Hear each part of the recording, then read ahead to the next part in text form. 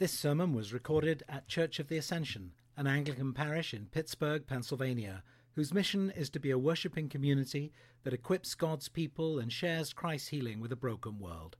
For more information, please visit ascensionpittsburgh.org. Let us pray. Father, take these words and speak through them. Take our minds and think through them, and take our hearts and set them on fire with love for you. For we pray in the name of the Father, and of the Son, and of the Holy Spirit.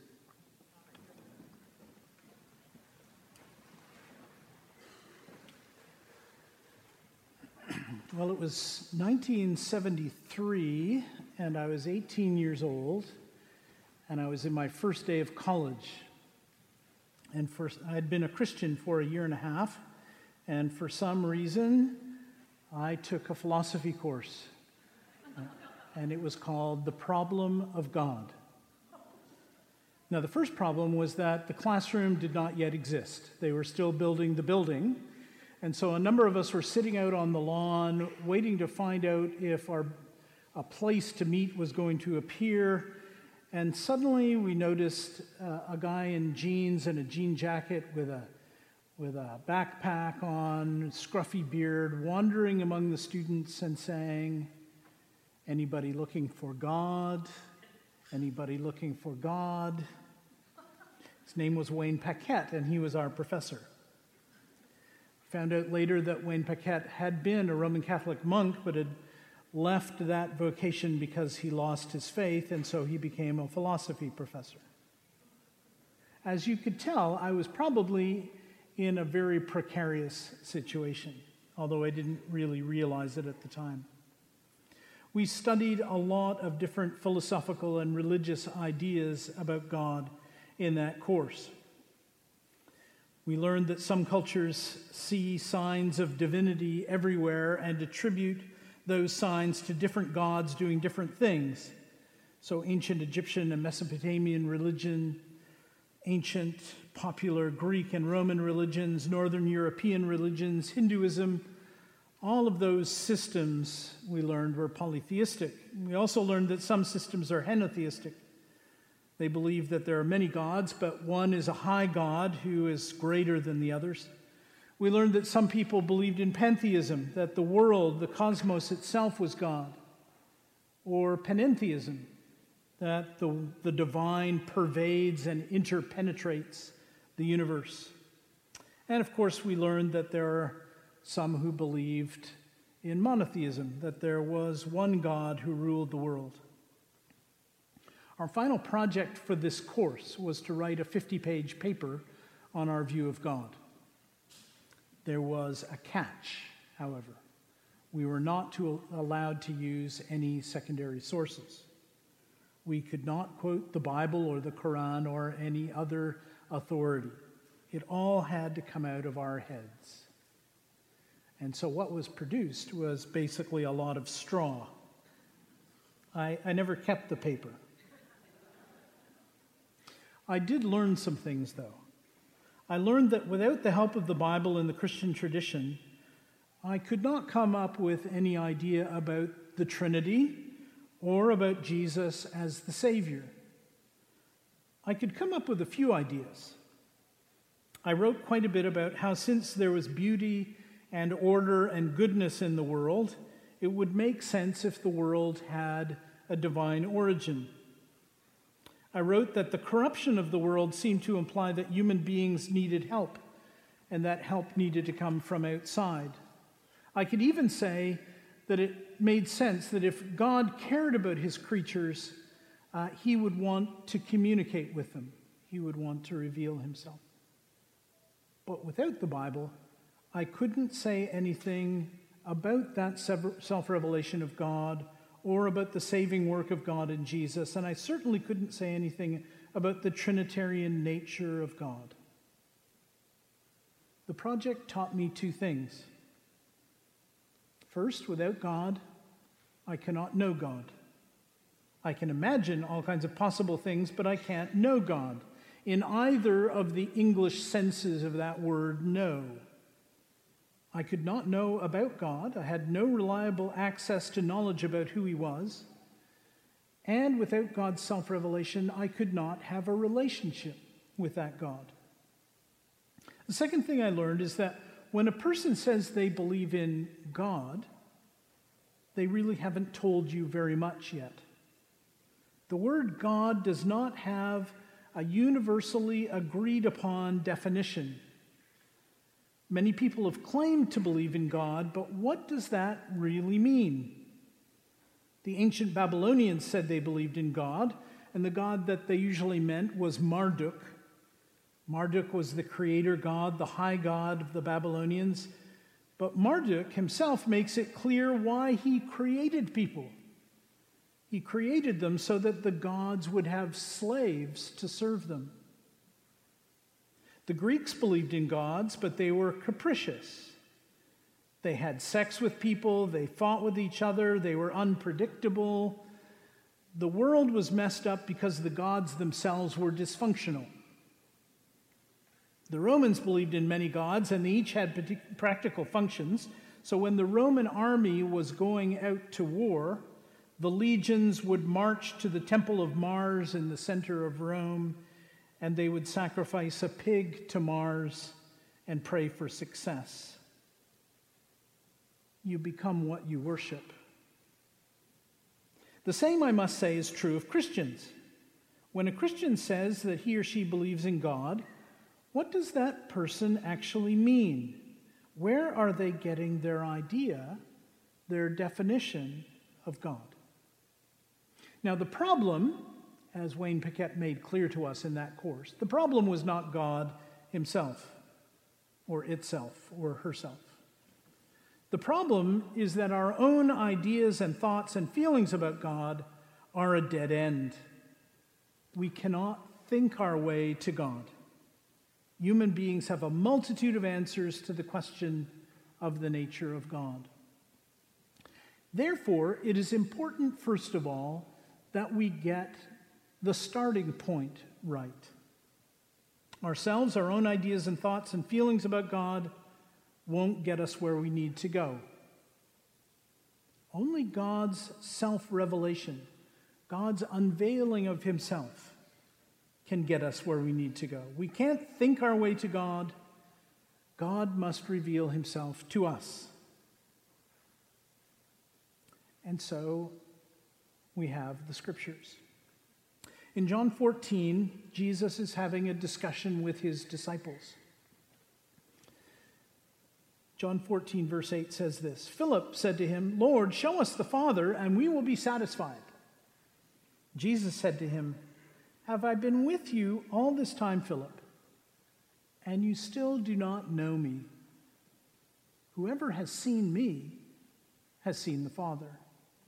How can you say, show us the Father? Now, in these words, Jesus makes a stunning claim. The claim is that in the life and ministry of Jesus, in his teaching, in his healing, in his death, his resurrection, his ascension, his sending of the Spirit, in Jesus we have the self-revelation of God himself. The first chapter of John's Gospel says this, no one has ever seen God. The only Son who is in the bosom of the Father, he has made him known. No one has seen God. No one can know God on their own, but God has not left us in that state of unknowing.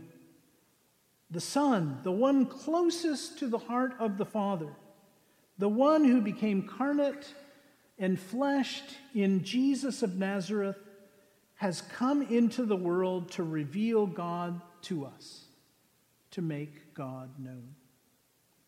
And so on this Trinity Sunday, the first thing we need to say is this, that without God, it is impossible to know God, but in Jesus, God has made himself known to us.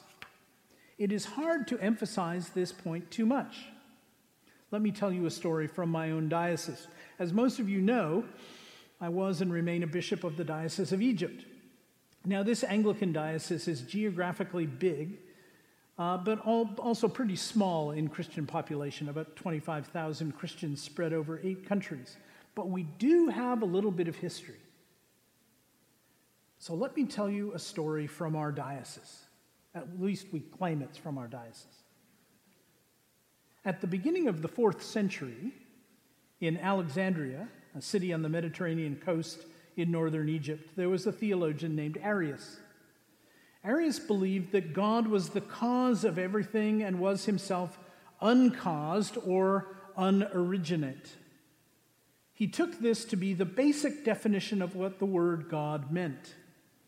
But since Jesus was the Son, he surmised, there must have been a time when Christ was not. Many believed him, including for a time the majority of bishops in the world. There's another sermon there, but that will have to wait for another time.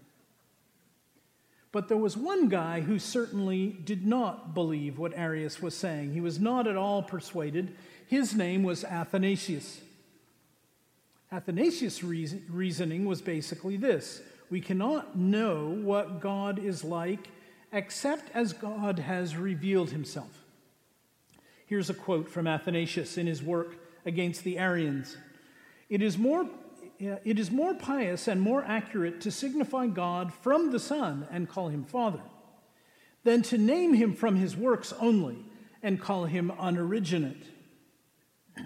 In other words, according to Athanasius, the right way to think about God is to start with Jesus, God's self-revelation, rather than with some abstract concept.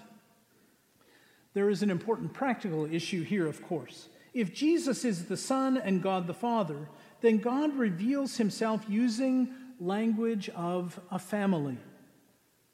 We can pray, Our Father, but who can pray to unoriginate? Can unoriginate hear us? Does unoriginate care? So in thinking about God, we must first begin at the beginning. As The Sound of Music tells us, it is a very good place to start. But the second thing we need to say is about before the beginning. If the first thing we need to say has to do with the starting point of our thinking about God's revelation, the second thing we need to say is actually about before the beginning. Once again, the Gospel of John can help us out. In John 17, Jesus is praying for himself and for his disciples and for those who are going to believe through the witness of those first disciples. In verse 5, Jesus says this: "So now, Father, glorify me in your own presence with the glory that I had in your presence before the world existed." This should make our heads explode. Here we have a glimpse of the inner life of the Trinity. Jesus prays that the glory of the life of God before the creation would be made known. Well, that's kind of mind-expanding enough, but we need to see the context. Jesus is praying the night before he goes to the cross. He is about to be arrested, and he prays that he will be glorified. Where does that glorification take place? It takes place on the cross. The glory of the inner life of the Trinity is revealed on a tree of wood as Jesus suffers and dies for the world. The glory of God is seen not in some speculative, imaginative notion of what God is like, but in the shameful execution of one sentenced to death by crucifixion. The glory of God is made known not by an exercise of coercive power and might,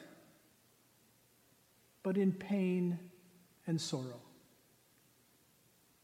But there's more. At the end of his prayer, Jesus says this: "Father, I desire that those also whom you have given me may be with me where I am to see my glory, which you have given me because you loved me before the foundation of the world." In John 17:24, Jesus gives us yet another glimpse of the life of the Trinity before the creation. He has already said that this Trinitarian life is a life of glory. But now Jesus tells us what that glory looks like. It is a relationship of love. The eternal life of God is characterized by love. This is why Christians believe in the Trinity, because before time and forever, God existed in a relationship of mutual, self-giving love. This is why the cross is important, not only as God's act of saving love. The cross is important also because in the cross, we see the heart of God, the Trinity. In the cross, John's Gospel tells us, God's glory is revealed, and that glory is self-giving love. Once again, we need to see that the doctrine of the Trinity is eminently practical. It is not a vague, incomprehensible idea. It is not an impossible mathematical formula, 1 + 1 + 1 = 1. It is not what theologians argue about in order to stay busy or employed. The Trinity declares, as the Old Testament did, that God is one. Because God is one, God has a claim on the whole world. He made it. It is his. And so, because God is one, Paul can say in the 3rd chapter of Romans, is God the God of the Jews only? Is he not the God of Gentiles also? Yes, of Gentiles also, since God is one. Because there is one God, all belong to him. And so, once again, we need to hear what St. Paul tells us. That is that because there is one God who has a claim on the whole world, one day that whole world will need to submit to that one God. Philippians 2:10-11 says, "At the name of Jesus, every knee shall bow, in heaven and on earth and under the earth, and every tongue shall confess that Jesus Christ is Lord, to the glory of God the Father." Now here, Christianity has something in common with Islam. The word Islam means submission. Muslims believe that there is one God, and that therefore all must submit to God. Christians also believe that there is one God, and that one day all will submit to him. But there's a difference. Islam and Trinitarian Christianity differ in how they understand the nature of the unity of this God. Because Christians believe that at the heart of this one God, we find a cross. At the center of the life of God, we find a God who has loved before the world was made. At the innermost point of the life of God is a community, a family, a trinity of persons in unity of being. The doctrine of the Trinity is practical because if we worship this one God in trinity of persons, we are ourselves formed into a community of love. You become what you worship. This community is described in Revelation chapter 7. Jonathan made reference to this last week. It is a great multitude that no one can number, from every tribe and nation and culture and language, a diverse family unified around the throne of God, the Father, the Son, and the Holy Spirit. One last point needs to be made. Last week, Jonathan quoted an African saying, "I am because we are." It's a wonderful saying. It goes back to a Kenyan Anglican theologian named John Mbiti. Mbiti coined this phrase in rather explicit opposition to the Western point of view. René Descartes, the French philosopher, had famously attempted to doubt all things in the hope of finding a bedrock on which he could formulate his philosophy. Descartes found that there was only one thing that he could not doubt, and that was the fact that he was doubting. And so he said, "I doubt, therefore I am," or "I think, therefore I am." The result was an individualistic worldview in which the isolated human knower becomes the center of the universe. And Mbiti says, no, we Africans can't buy that. The African worldview is communitarian. I am because we are. Or as another African Anglican, John Pobe, put it, I am because I have blood relations. This African view is a wonderful correction to our Western individualism. But there's a catch. There's a problem in this African view. Pobe's way of stating it underlies the problem. I am because I have blood relations. If my primary identity is my family, then nepotism and inter-ethnic violence are almost inevitable. Because of this, Africa and many other places that have reduced the community to my family or my community have been in deep trouble. And so Africa and the rest of the world, as well as the Western world, need a robust view of God as Trinity. You see, we are quite capable of human beings of making an idol out of anything, whether that idol is the individual or the community. Wendy and I were at a returning missionary conference a few months ago. There was a family there who had lived in Somalia for a number of years, and they were now back in the U.S. for a time, and one of the things that they did was they went to the dollar store. They went to the Dollar Tree, and their kids were amazed. There's nothing like that in Somalia.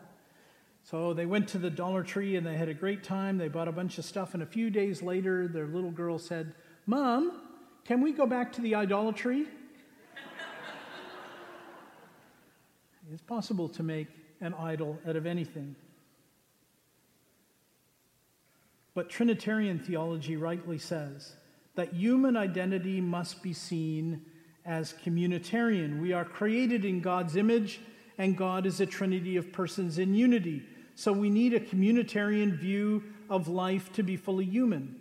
But not just any community will do. A lot of people love the community at Ascension, but it's not the community that will save you. Because God the Father has revealed himself in the Son through the Spirit as the God who created and loves the whole world, who died for the world and who wants to fill the whole earth with his glory. A communitarian view of the world will not shrink the world to my tribe, my nation, my skin color, my language group, my denomination. Not if it's a Trinitarian view. There is a church in a refugee camp in Ethiopia, in a place called Dimma. I went there shortly after the camp opened to meet with Christians and to start a church there. And when the Christians gathered and we had discussions together, they told me, we don't want to have separate ethnic churches in this camp. Many of the camps do. We want to worship together across ethnic groups. Now, there were 4 ethnic groups in this camp: the Jiang or the Dinka, the Nuer, the Anuak, and the Murle. They were fighting each other in South Sudan, but they wanted to worship together in this camp. So I called them Holy Family Church. It's one of the great things about being the bishop, you got to name the church. I call them Holy Family Church not only because Jesus and his family were refugees, but because they had realized that if they were in Christ, they are members of the same family. And that the war in South Sudan, which had degenerated into an ethnic war, was fundamentally anti-Christian, because it denied that as baptized people, we belong together. As the Kenyan liturgy says, we are brothers and sisters through his blood. The blood of Jesus and the water of baptism trump ethnic blood relations. The Trinitarian life of God, revealed in Jesus, forms a new community, a community which must be characterized by self-giving love. If we become like the God we worship, we will become a family of self-giving love. Let me just tell you about one other class I took. A couple of years after I took that first philosophy class, I took my first theology class. It was a course in historical theology, and it was taught by a dear man named Eric Jay, who had once been the chaplain to the Archbishop of Canterbury, Geoffrey Fisher, I think it was. Dr. Jay had a wonderful British accent, which included a whistle whenever he said the letter S. So we learned about St. Augustine. Much of the first semester of that class dealt with the first 5 centuries of the church. And much of the first 5 centuries of the church, I soon learned, were taken up with Christological and Trinitarian controversies. After many weeks of discussing various views of the Trinity, we were meeting in a small group with Dr. Jay one day, and one of the other students in the class said, "Dr. Jay, after today, are we finished with the Trinity?" And Dr. Jay's eyes began to twinkle. And he said, "The question is whether the Trinity is finished with you." We have touched only on the tip of the iceberg of the reality of the Trinitarian life today.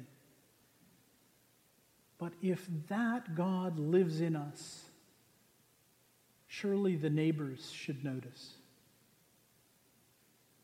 In the name of the Father, the Son, and the Holy Spirit. Amen.